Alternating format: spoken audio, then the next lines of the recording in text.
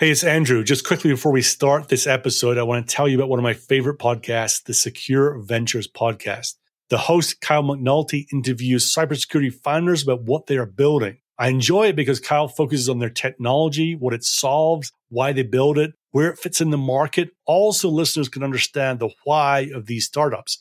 In some ways, it's a great complement to my own podcast where I focus on the go-to-market side, not on the technology side. He's had some great guests on recently. For example, the CEO of Reality Defender, when they talked about the ins and outs of deep fake detection.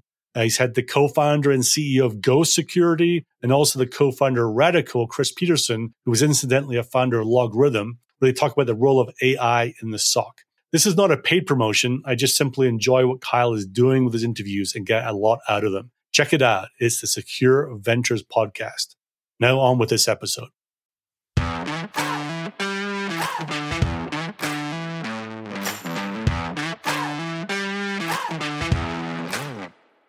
Welcome to the Sales Bluebird podcast, where we help cybersecurity startups grow sales faster. I am cybersecurity go-to-market guy, Andrew Monahan, and today we're talking about telling great customer stories. Put 100 salespeople together and ask them, do you tell customer stories? And 98% of them will say, yes, absolutely, tell them all the time. Dig into your conversation intelligence tool, though, and you'll find that's not always the case. They may tell stories somewhere in the sales cycle, but not always at the right spots. And the stories they tell are often not all that compelling or memorable. Telling great stories actually connects you with your prospect, and it's what they remember, right? People attach themselves, think about, understand, and learn and remember a great story. They don't tend to remember a collection of facts and logical things like features and things like that, right? And if we want to convert more first meetings into second meetings, more second meetings into POCs, things like that, a story is a very powerful tool with which to do that. A quick break to say that this episode is sponsored by IT Harvest. With over 3,200 vendors in cybersecurity, it is hard to keep track of all the latest developments, as well as research and analyze categories and subcategories within cybersecurity, which is where the IT Harvest cybersecurity platform comes in. Want to know which subcategories in cloud security are growing the fastest? You'll get it in a few clicks.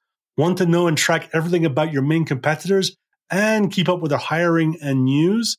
Simple search to be done. Want to know the top 20 fastest growing companies based out of Israel? Easy, just a couple of clicks to get that.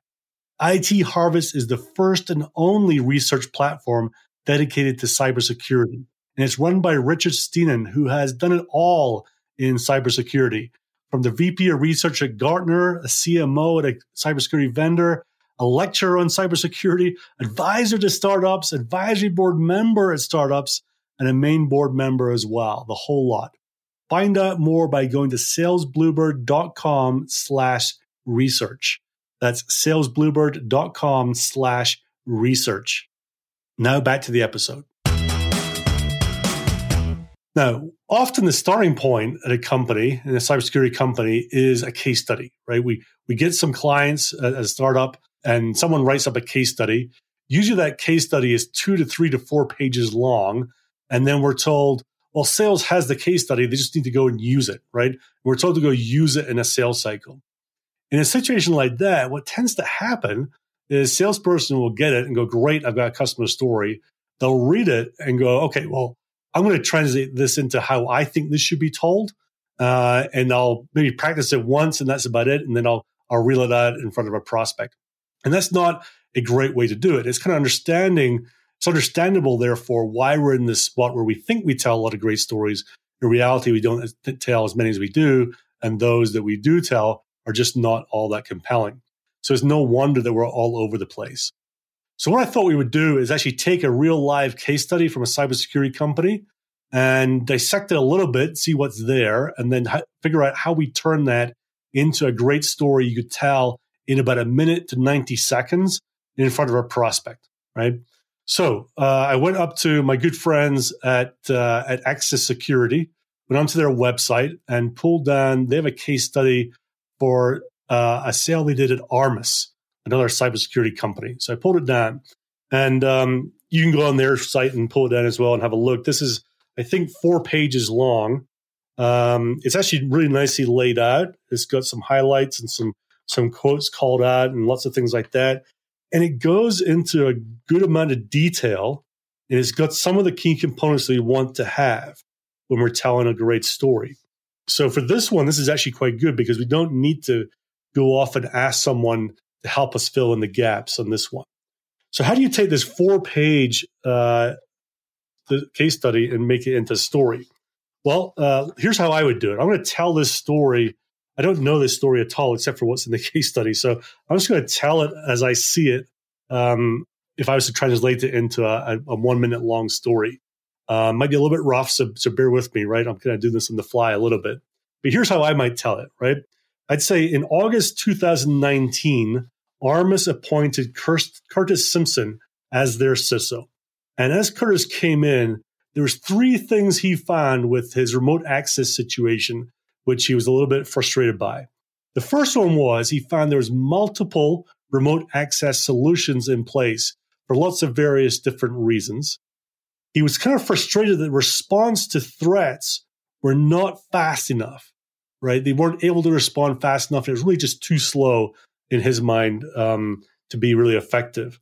And the third thing he found was that he was blind into how SaaS apps were being used across the remote access VPNs that they had.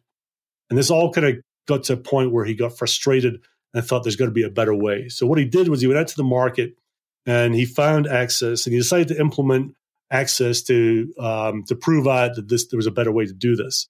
He immediately saw 3 benefits. The first one was a much better user experience, right? And as we know, you frustrate end users with security tools, and they end up going around them and trying to do all sorts of different things. So what he found was a much better user experience where it was basically seamless for users to use the remote access solution, and there weren't any complaints about having to use multiple.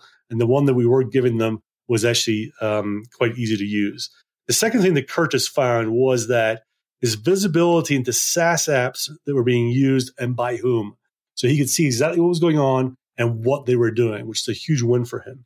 And the third thing that he found was rather than just a faster way to respond to incidents and threats, he actually really got down to the root cause of what was happening and was able to solve it just by having this better visibility in his remote access tool. Ultimately, what happened was that Curtis had 2 big value drivers. The first one, he actually reduced risk. And the second thing is he saved money by not having to support 3 or 4 different solutions. So there's how I might tell a story. Now, if I knew the story better, I might tell it a bit differently, right? But in terms of some of the facts, but just reading the 4-page document, I got it down to, what was that, about a minute to hopefully about 90 seconds or so. A couple of things I want to point out on this was I used a story structure, which is very powerful. You know, half of the most popular Hollywood movies ever made follow this hero's journey story. That's what I used. So you think about what I did. I had a character, which was a person with a name and a title, right? So we had Curtis with a title. He worked at a name company, which was Armis. And, you know, not always could we do that, but in this case we could. And at a point in time, right? So I didn't say in the past or anything like that. I actually said in August 2019. And the first thing someone does when they hear that is they think, where was I in August 2019? They start thinking about putting themselves in that story, all right? The second part of the story is the hero has a problem. In this case, he joined the company. He realized there was 3 problems, and I laid them out. 3 problems, 1, 2, and 3, right? And I didn't get into try to solve the problems. I didn't say what he was missing was a next gen, whatever. I said, here's what he found in terms of just the problems, right? So that was what happened there. The third part of the story is kind of subtle, is, you know, that he meets a guide. In this case, the guide is actually Access Security, right? They're not the hero of the story, they're the guide. They're the ones that enabled Curtis to be the hero of the story.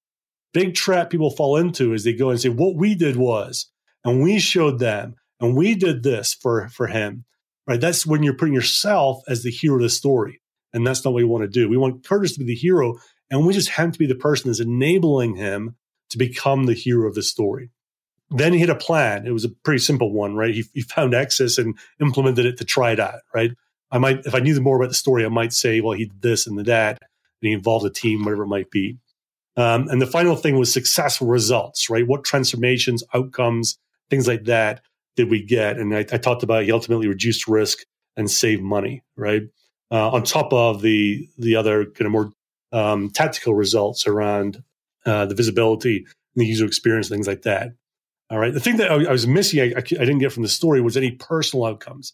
I don't know if he was seen as right, a big savior, or he transformed the view of security because he came in and took away these big problems that the users were experiencing. Things like that. I don't know if that happened, but that's one thing that might be missing. All right. So if you go back and listen to what I did, I had the point in time, I had to hear the story. I talked about the problems he experienced. He met a guide, which was the vendor in this case, that helped him get results that were impactful and drove value. So that's how I would take a case study, which in itself, can be read different ways and at varying degrees of detail and power.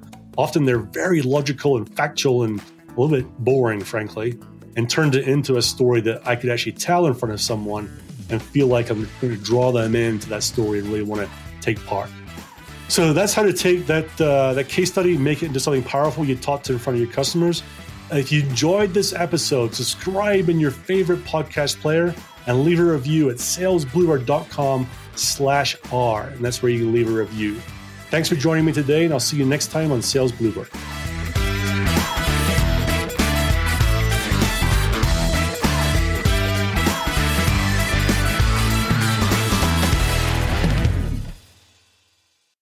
It would mean a lot to me and to the continued growth of the show if you could help get the word out. So how do you do that easily? There are two ways. Firstly, just simply send a link to a friend. Send a link to the show, to this episode. You can email it, text it, Slack it, whatever works for you and is easy for you. The second way is to leave a super quick rating. And sometimes that can seem complicated, so I've made it as easy for you as I can. You simply have to go to ratethispodcast.com/cyber. That's ratethispodcast.com/cyber, and explains exactly how to do it. Either of these ways will take you less than 30 seconds to do, and it will mean the world to me. So thank you.